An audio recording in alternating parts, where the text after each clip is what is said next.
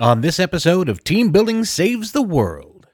A push and pull a little bit between employees and organizational leaders. And I think both are doing so in good faith, right? Right. When we give our employees a voice, they're going to be integral and, kind of have that buy-in into shaping our culture. Then what you see is about year 2 or 3, you start to, what I've lovingly started to call the pit of despair, which is about 2 or 3 years into that employee life cycle.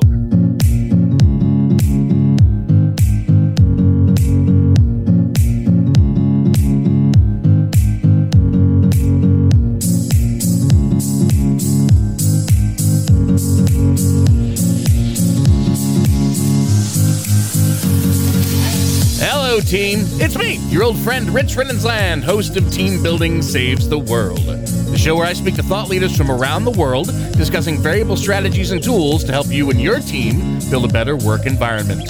And today, hey, can you hear me? Because we're discussing employee listening strategies with organizational psychologist and lead workplace researcher Shane McFeely. But first, I need to share some love with my supporters at Team Bonding. If your team is ready to experience teamwork through the power of play, then visit teambonding.com to learn more. Now, team, join me in welcoming my guest from Quantum Workplace. It's Shane McFeely. Shane! Hello, sir! How are we doing? And the crowd goes wild. Yes, sir, yes. 1,000 people applauding from under my desk just for you. How you feeling today, friend? Sounds uncomfortable. I'm doing great. It's a spacious desk. They're fine. That's great. So, Shane, let's start off like I usually do. Let's tell my team out there all about yourself, where you got started, and what exactly an organizational psychologist is. No, that's great. So yeah, I'm an industrial organizational psychologist by training and kind of formal education. And now I'm the lead researcher at Quantum Workplace. But really, an industrial organizational psychologist really just takes research methods and statistics and applies them to the workplace. So really the goal of an organizational psychologist is to identify what are the evidence-based practices that really helps with workplace management? What are the ways in which we can really engage our employees and make sure that we have high performance throughout our organization. So really the organizational psychologists, they're going to be the person who's, building selection instruments. They're the ones that are going to be identifying what's the right survey to ask employees, when we talk about this thing of employee listening. And then they're also going to be the ones that kind of look at that data, integrate it with other data that they have throughout that organization, kind of look at the quantitative as well as the qualitative kind of understanding, putting their fingers on the pulse of what's happening in that organization. So that's kind of the gist of what an organizational psychologist does. And how long has this been going on? Because for the longest time, as I tell everybody who comes on the show, I'm an actor and a director and a writer. I'm an artist, which means that I have had jobs that pay for my career. And for the longest time when I was in the workplace, in an office space, what have you, in that model, no one ever seemed to care. So how long has the strategy of actually, because when we talk about, of course, employee listening strategies, we talk about actually methods of listening to the employees, not making sure the employees are listening to us, which is what a lot of managers wish would just be the only issue. Just do that. Just listen to me, and I don't need to worry about your feedback. No, exactly. Organizational psychology has really been around for decades, So, okay. And I think originally it started as a more academic kind of exercise, but now we're starting to see this sort of push towards being both academic, having the scholarly articles and kind of the research behind it, but also applying that research to practitioners in the field. So, there's organizational psychologists that are integrated in many HR teams across, organizations both small and large. So it's kind of an HR professional with some of that scientific mindset that's going to, and kind of that rigor that's going to really make sure that we can kind of identify what is the signal here from the noise and hopefully, coach our leaders and our managers about what to do next. So I think they've been around but I agree with you that, a lot of the perception is that not a lot of folks care about this, the work stuff and how employees feel about it. And so, I think we're trying to really turn the tide on some of those perceptions. Okay. And you mentioned surveys. I understand that as an old school methodology for finding out where your employees stand. Are there any better methods that have come about, or do you still personally like to go back to the surveys? So I think, surveys are an important, and I'd say, kind of a foundational part of what I consider a comprehensive employee listening strategy. Okay. But what you're going to also have in there are things like one-on-one meetings with your manager and your employees. It's going to be that meeting that you have where you're setting goals for what we're going to do, identifying those barriers as well. Part of it is also, pulse surveys, being able to identify certain demographics at certain kind of moments that matter. When is the right time to kind of deploy a short, quick, efficient survey that's going to get us just the information that we need? So Right. I see it as, more than surveys, because, that's just the start of it. And Sure. Really the part where I think things kind of start to go haywire is really following up on those surveys and kind of what to do next. Yeah, because I was going to say the next question is what's the difference, or how can you ascertain the difference between the employee who is answering as truthfully as they can in a survey and the employee who's giving you the answer they think the boss wants to hear? Yeah, no, and that is, an issue when it comes to surveys. So I think, a few things that I think organizations can do to make sure that they're getting the right signal and they're not just getting this kind of elevated noise or these kind of positive perceptions, tell me how good I am Right. as a boss or as a leader. So one is just kind of making sure that you have that trust all the way from leadership of starting with the why. Why are we doing these surveys? Why are we listening to employee feedback and voices? I think also having a little bit of confidentiality when it comes to those surveys, particularly for sensitive topics, making sure that feedback, if an employee is going to give you feedback, if they're going to go out of their way to say, here's where I think we can improve, here's where I think what's going well. If they're taking that time to do that, they need to see that you're following up on those surveys. They need to know that they're not going to have negative, retribution on them after those surveys, and that, kind of that, tall nail gets pounded down. You don't want those people who, probably care a lot about that workplace but just want to see it do better. Those voices aren't the ones that are kind of being kind of negatively impacted by those through confidentiality and then trust as well. Okay. And now we start getting into it. Why is a psychologist important in these kind of things? Is it those kind of factors, like figuring out how to actually tell or to create the safe work environment that we need psychologists involved? I think that's part of it. I think the psychologist, a really good one is really apt at psychometrics. So not every survey question is created equal. Some are more powerful than others. Some are more impactful. Some are more clear. Sometimes we get I've seen some surveys where you're like, okay, imagine the data comes back to us. What are you going to do about identifying where the problem is? Because the questions are worded so vaguely. So it's a lot. I think the real critical role of a psychologist in this whole employee listening thing is kind of aligning your kind of business challenges and opportunities with the survey, aligning the action with the results that we see, and then integrating that data with performance metrics. So identifying, how do these employee perceptions, how do they impact how they're performing in their job? How does it impact our return on investment in what we're doing in terms of employee listening as well as performance management? Where's that kind of ROI at?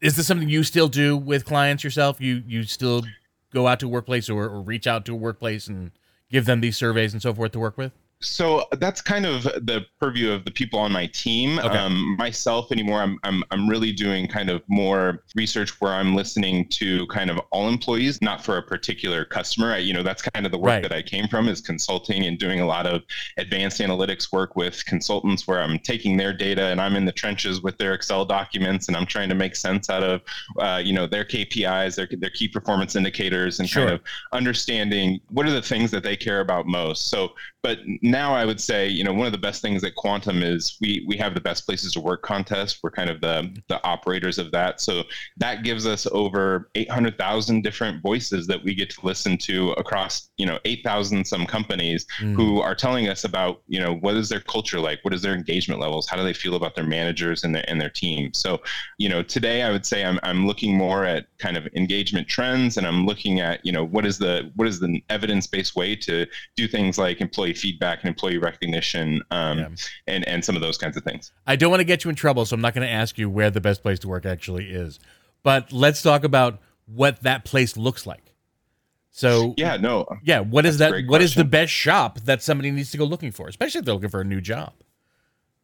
Yeah, I think when you're thinking about what makes an organization a best place to work, I first look at their culture.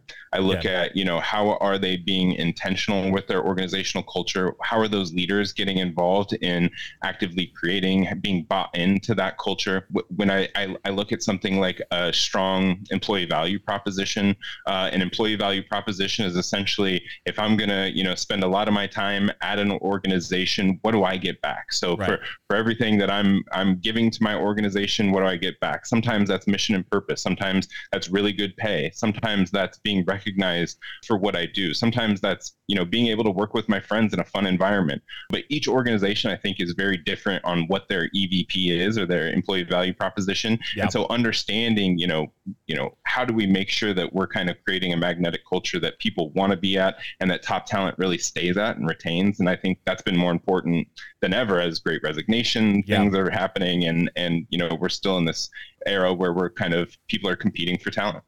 Are we still in the Great Resignation? I'm so glad you're here because I've been meaning to ask this for 4 years now. Are we still there?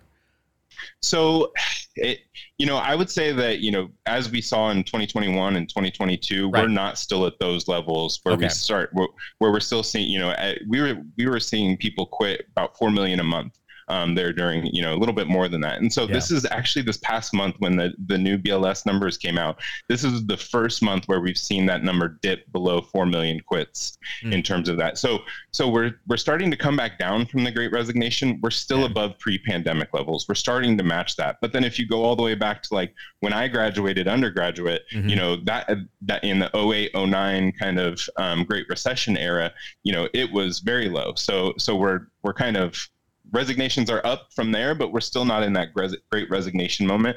But where I say that there's kind of this tight labor market, we still have, twice as many job openings as available candidates that are looking for jobs. So this 2-to-1 ratio, if you look back to, like I said, when I graduated, that 6-to-1, we are in 2008, 2009, we had basically 6 applicants fighting over one open position in terms of how tight that labor market was. And so now it's kind of gone the other end where we have more jobs than we have applicants that are actually looking for it. And so we're starting to see a little bit of rebalancing from where we were at in 2001 or 2021, 2022, but still tight. There were those people that were saying that the entirety of the one thing that the pandemic gave to us was a swing of power coming from the C-suites down to the employees. Is this your way of telling me that it's swinging back again? I think here's where I don't see it necessarily as a pendulum, a little bit of maybe this is the same thing, but I guess a push and pull a little bit between employees and organizational leaders. And I think both are doing so in good faith, right? Right.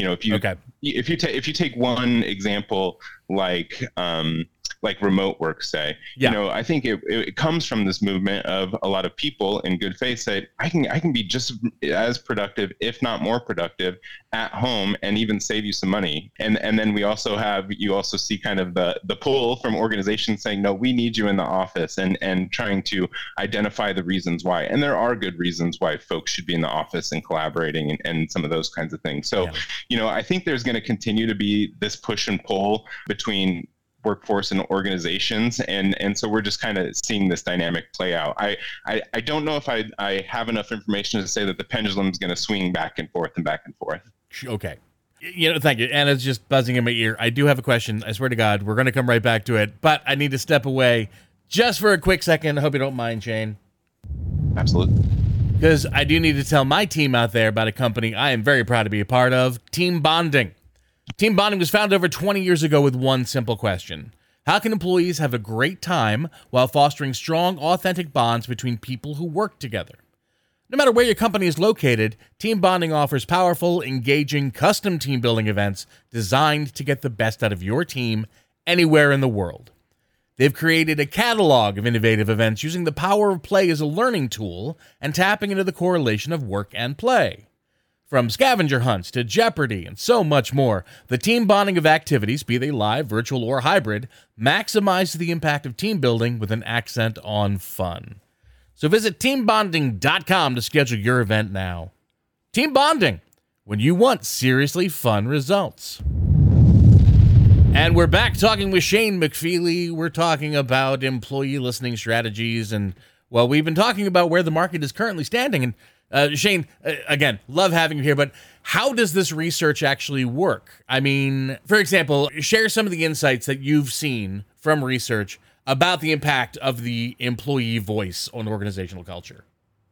Yeah, absolutely. So, when I run a research panel, and so part of that research panel, we get to hear from 1,000 voices every single quarter about a specific topic. So we're looking about, taking action on employee surveys. We're looking at kind of that cadence and, what is the right cadence for employee surveys. So I think one of the things that we know is that, when we give people a voice, when we give our employees a voice, they're going to be integral and, kind of have that buy-in into shaping our culture. They're going to be able to say, because you have our input, I know that you respect me. You're kind of trusting and valuing that I have positive things or I have critical things that can go into the workplace. When I think about the research really around employee listening, one of the things that we've found is that people enjoy giving their feedback on surveys. It's not necessary, we don't see a whole lot of survey fatigue. What we actually see is a lot of people who are kind of tired of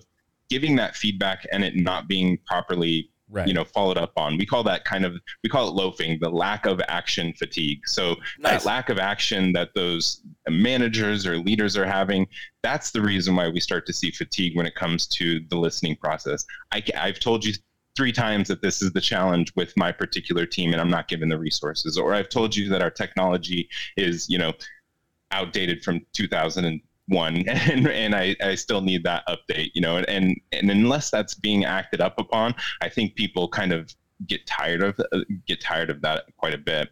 And so that would, when it comes to strictly employee listening, that is probably some of the biggest research findings that we've had.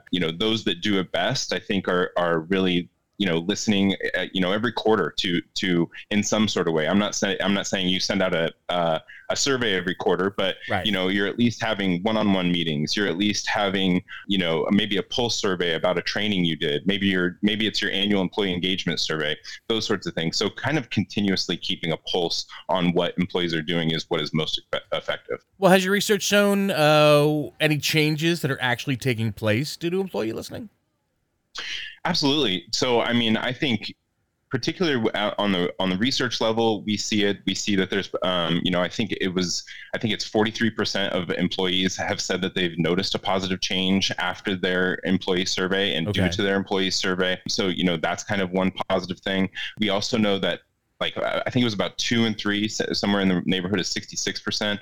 We're saying that, my manager is really effectively reviewing these results. We're having good conversations about our results. We're trying to action plan as much as we can. And that's what's really helping for kind of the effectiveness of those employee surveys. If you go through that kind of post-survey process in kind of a strategic way, you start to see that employees think that those surveys are more effective, and you're going to see that data is kind of, as you said, it's more realistic. It's more, you're getting more signal than you're getting noise. Yeah.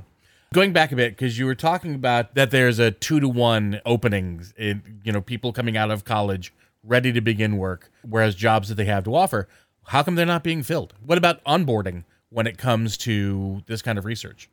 Yeah, absolutely. What are we finding there?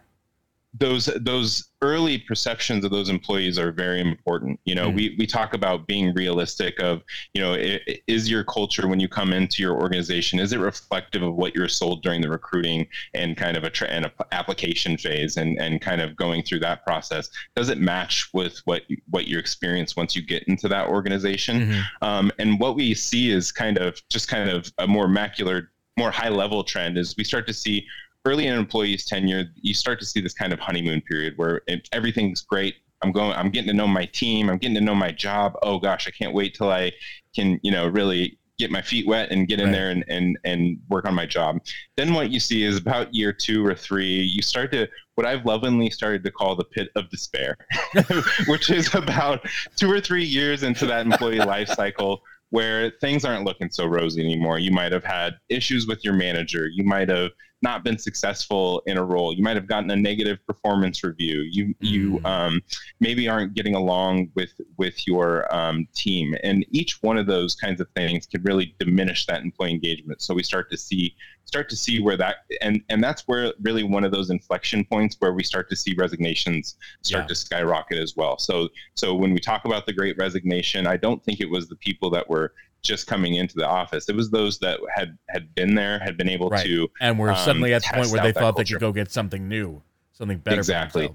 They knew what was out there. And I think with the move towards pay transparency as well, which is another dynamic that's been kind of growing in the past few years. Yeah. We're starting to see where people know what the market looks like out there. They know what other jobs are out there for them. They know if their skill sets are in high demand right now, or what skills they need to kind of develop to get into high demand. So, all those things I think are part of employee listening. It's part of how you can kind of uncover where you might have risks within your organization. So just keeping an eye on some of those dynamics is important for leaders. Those sound like huge challenges, especially new ones that are coming in. What other kind of challenges are these organizations facing? Right now, we're seeing a lot of organizations talk about change. So change management, the study that I'm doing right now is specifically to understand the dynamics of change. I really feel like change management is kind of a word that is maybe outdated a bit, because you're not really managing change. And this idea that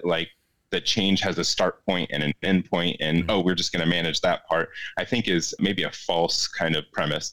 I think what we're seeing in terms of change is this idea that we've been maybe stagnant, or our organization isn't being as productive as we would like it to be. And so we're trying to look for new ways to do that.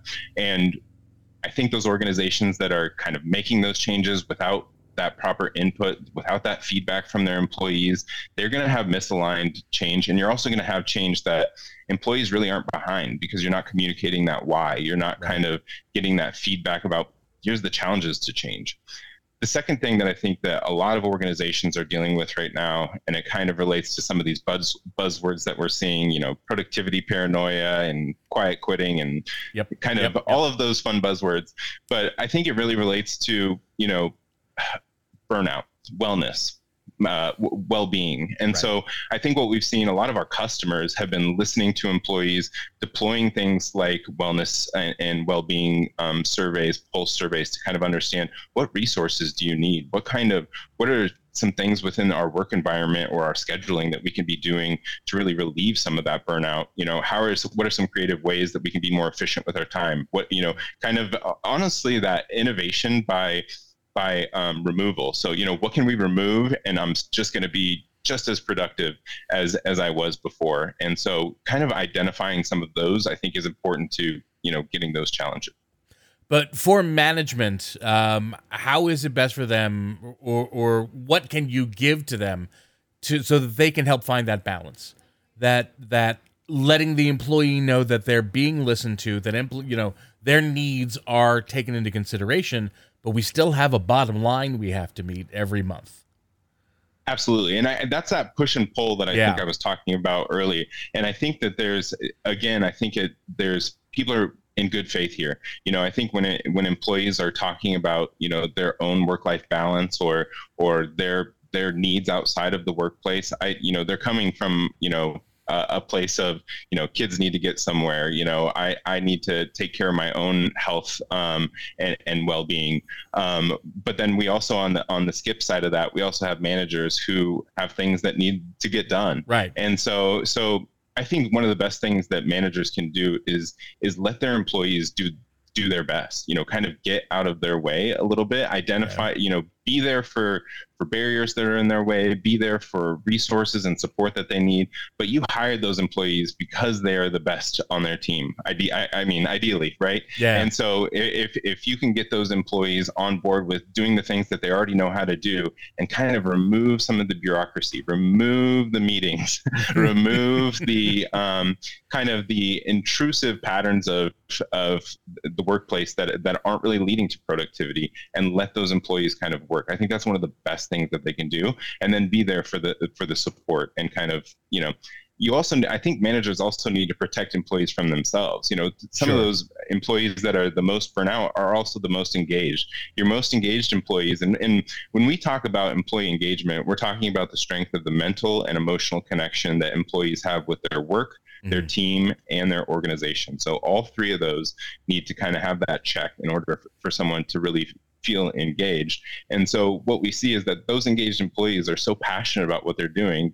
They love their job. They're probably very good at it, that managers sometimes need to protect employees from themselves, signing up for everything, under the sun, and being able to have that reinforcer that's also going to say no for you a little bit too. So I think those are two great ways that managers can help. And what's your research showing on multi-generational in the workforce? Are we still seeing a lack of communication between, the greatest generation and the baby boomers down to the millennials and Gen Zs? Yeah, I think about their stage of life a little bit. When you think about kind of what those younger employees want in their career, they're really wanting a place where they can learn, where they can grow, where they're probably going to get their first paycheck. And so some of those needs and expectations are different for younger workers than it might be for older workers. Those older workers, I think they're probably a little bit trepidatious about the work right now. So this idea that we have more flexibility than ever, and some of that kind of stuff. I think older workers are really trying to get on board with that and some of those kinds of things. But so one of the things that this is maybe my own personal is when it comes to generations, I often think about generations in terms of stage of life, and not necessarily that there's something particularly different from baby boomers to millennials, because I was in the millennial group, and I've written a millennial report, so I'm right there with you. I'm not here to say that generations don't exist, because I do think that it's an important dynamic. But I also think that you also need to treat employees kind of on an individual basis. So what's right for every millennial isn't going to be right for the next one, right? Sure. Same as baby boomers as well, or Gen X, or any of those folks. What about technology? Do you have any favorite tools you want to share with us about how to make sure that the information that's coming in from the employee is fresh? Yeah, absolutely. So I think that's one of the best things about technology is we're getting real-time feedback. When folks used to do this a couple decades ago, it used to be paper and pencil, and we're scanning Scantrons, and then it's a month later, and now that data's stale, and we're not sure what to do about it. So that's one of the best things about technology right now is it's real time. We can close a survey and we have immediate insights right away. And so one of the things that I think is, if you're looking at any platform, it needs to have some of those advanced analytics already there waiting for you. What is the top headline that I need to be reading about this survey result? What are some of those correlations? If I look, do I have an easy way that I can segment my data and look at different groups, look at particular divisions or business units, and how they're or positions, how are they doing? So I think that's one thing that technology's helped. I also think that technology's helped a lot, especially more recently, with looking through employee surveys. So, anybody who's done employee surveys knows that employee comments is probably one of the richest places where you can identify data. Now, the thing about that is if you have thousands and thousands of comments, it's just so tedious to go through. So AI has really helped that a lot in terms of being able to summarize some of those comments and get it down to bullet points, or the summary of here's what we're hearing by and large from the majority of the comments here. So that's been very helpful. And then finally, I think, just integrating different types of data. So, employee survey data alone tells you one side of the story, but the minute you can integrate that with something like key performance indicator data, or any type of productivity metric, or other things that are happening within that organization, maybe it's one-on-ones, maybe it's recognition, you can kind of identify, okay, look at these managers here who are having weekly one-on-ones. This is what's happening to the employee engagement on their teams. Here's what's happening to the retention on their teams. Here's how their performance has also increased. Some of those kinds of insights, and it allows you to kind of share those best practices. So when managers see that, okay, I'm not just doing one-on-ones just to make sure that, Rich is doing what he's supposed to do. Right. I'm having this one-on-one so that, he can be more productive, and that, he's going to be more engaged on it. I think one of the most interesting findings from our research is the fact that 1 in 3 employees say that they would prefer monthly or more often one-on-one meetings with their manager. That to me was mind-blowing, because I felt like a lot of employees were like, get out of my way, I can do this. But you can kind of see where they're actually wanting that guidance. They're wanting a coach. They're wanting someone who's going to be able to say, here's the strategies that have worked, or make connections to other parts of the organizations where you can kind of get some help or kind of learn some lessons from other business units throughout the organization. So, I think that was pretty telling to me about how much feedback employees want to give, but also get about their own work. You mentioned the comments that you're getting from these employees. Where are you taking these comments from? Are they part of the surveys, or is this just things that are being brought up in meetings? I mean, where exactly you get this information from? Yeah, so through employee survey. So when we put out a survey, we always like to do a combination of kind of those regular survey items that are, it would take a lot to get me to leave. We call those Likert style items. You can strongly agree or strongly disagree with whatever they're saying.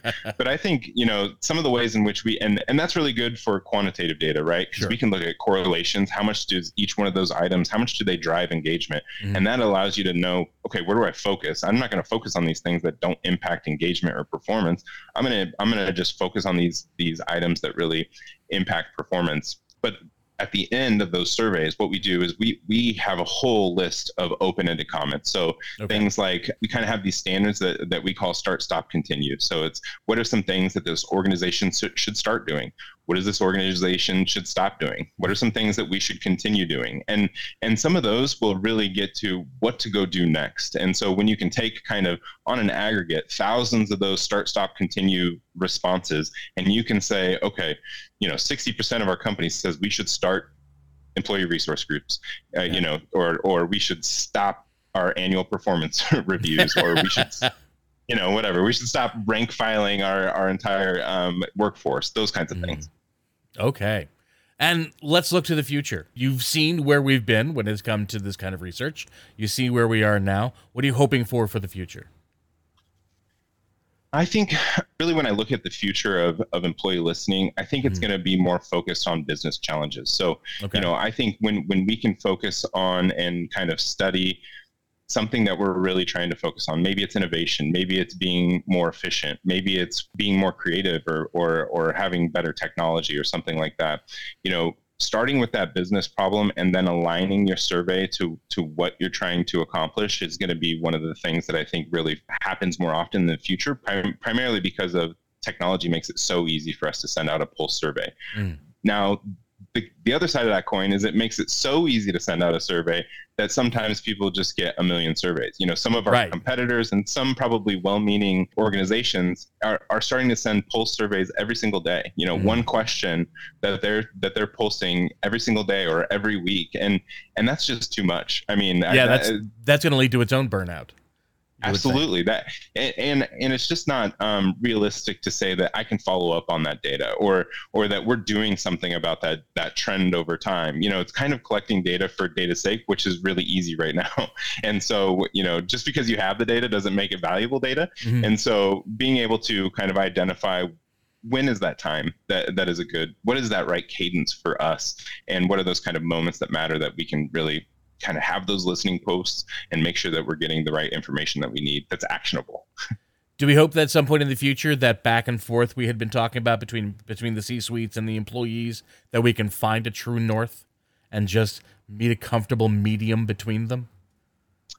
I think so. I think I see it as a collaborative push and pull still. I still see it as, folks who have different goals, both for their career, for the organization, for their business unit, and them having that good conversation about what is the right strategic direction. I think ultimately it's up to the leader to point to that North Star, but it's also to that employee to kind of help leaders know, okay, here are the challenges for us to get there. Here are the real world technology implications for us to get there. Some of those kinds of things. So I think it'll continue to be this push and pull. I also think, the future will have, the AI that's happening. We're starting to see it right now. Our own Quantum Workplace, we're starting to integrate AI into our tool. Like I said, we have something called Smart Summaries that really takes all of the comments and is able to kind of identify what are those kind of 4 or 5 bullet points that you need to know from those comments, kind of almost in an instant. And before, that would have taken a team of folks and trainers to code and create categories and themes and those sorts of things. And I think AI is just going to make that easier. So I'm excited for that part. Okay. Not excited about the pulsing every week to figure out how everybody's feeling that particular week. Yeah. Once you've submitted your job report for the day, here's your poll. Yeah, exactly. It's more writing. In the beginning, you and I, in the pre-interview, we had talked about a gotcha question, and I've got it for you. You ready? Here's a big gotcha question. Has your research shown anything about the effectiveness of actual team building as a methodology, as a coming together of peoples? I think so. So this is a little bit of might be tangent to your question, but what we do see in terms of team building is that having a strong connection with your coworkers is critically important. We also know that fun at work, which isn't often talked about, is critically important to be engaged. Now, I wouldn't say that's the only thing. It's not going to be the thing that makes people engaged. In fact, if you've ever been to one of those team building exercises on a team that isn't necessarily engaged, it's quite toxic. I've been in an escape room before that I couldn't escape, and we never escaped, and I was afraid that we would never get out of that room alive.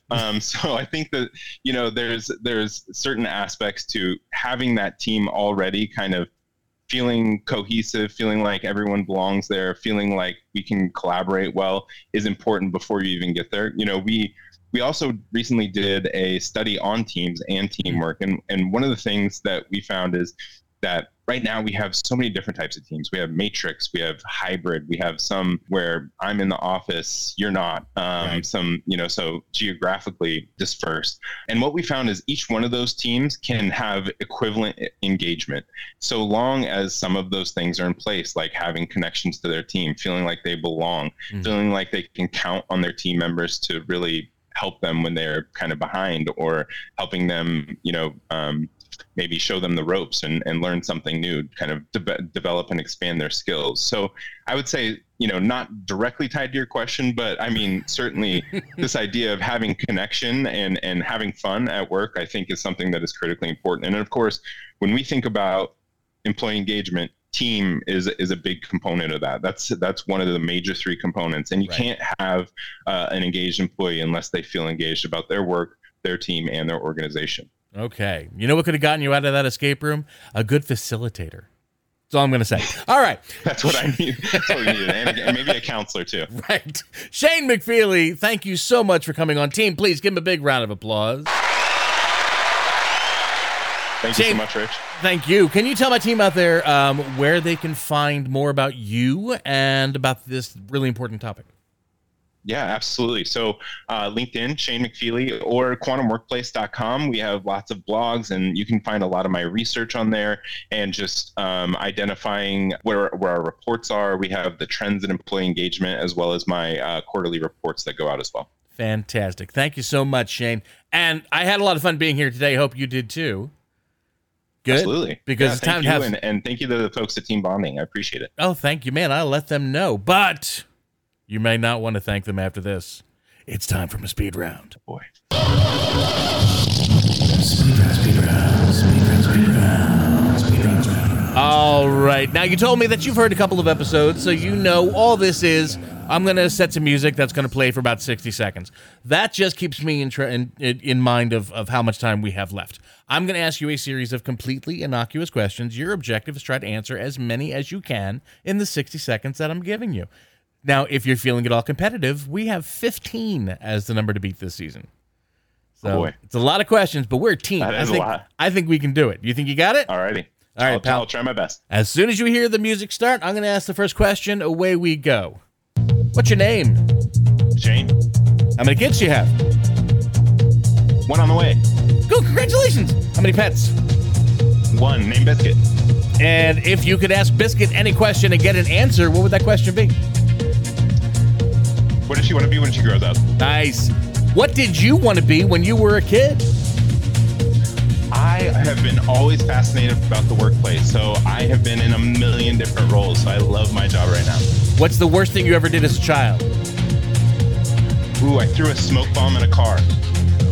If you could be anywhere in the world right now, where would you like to be? Denmark. Name your favorite Disney movie.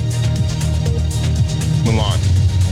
What is your life most like? Drama, comedy, romantic comedy, action film, or science fiction? Comedy. If you were guaranteed to be successful in a different position or profession, what would it be? Engineering. And oh, buddy, you know what? I feel that was mostly me. I'm so sorry. We got 10 though. That's a huge number. 10. Good luck. Good job. Yeah.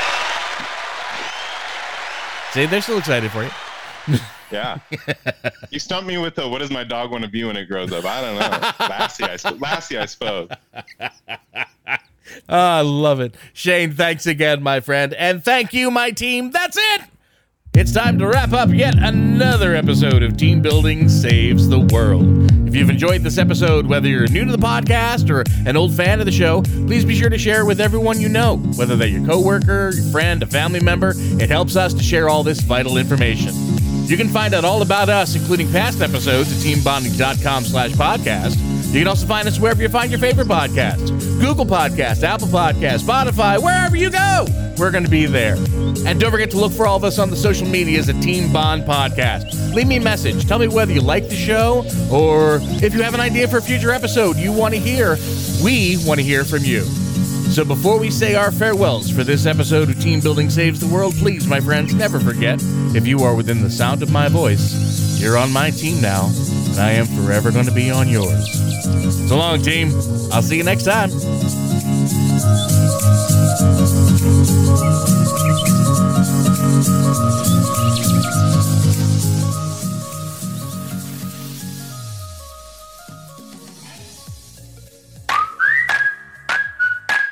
It's been said that you learn more about a person in an hour of play than in a year of conversation. So why not put your coworkers to play with the help of the team at Team Bonding? Team Bonding was founded over 20 years ago with one simple question. How can employees have a great time while fostering strong, authentic bonds between people who work together? Their catalog of innovative events includes scavenger hunts, Jeopardy, and much more. Each activity, whether live, virtual, or hybrid, maximizes the impact of team building with an accent on fun. Visit teambonding.com to schedule your event now. Team Bonding, when you want seriously fun results.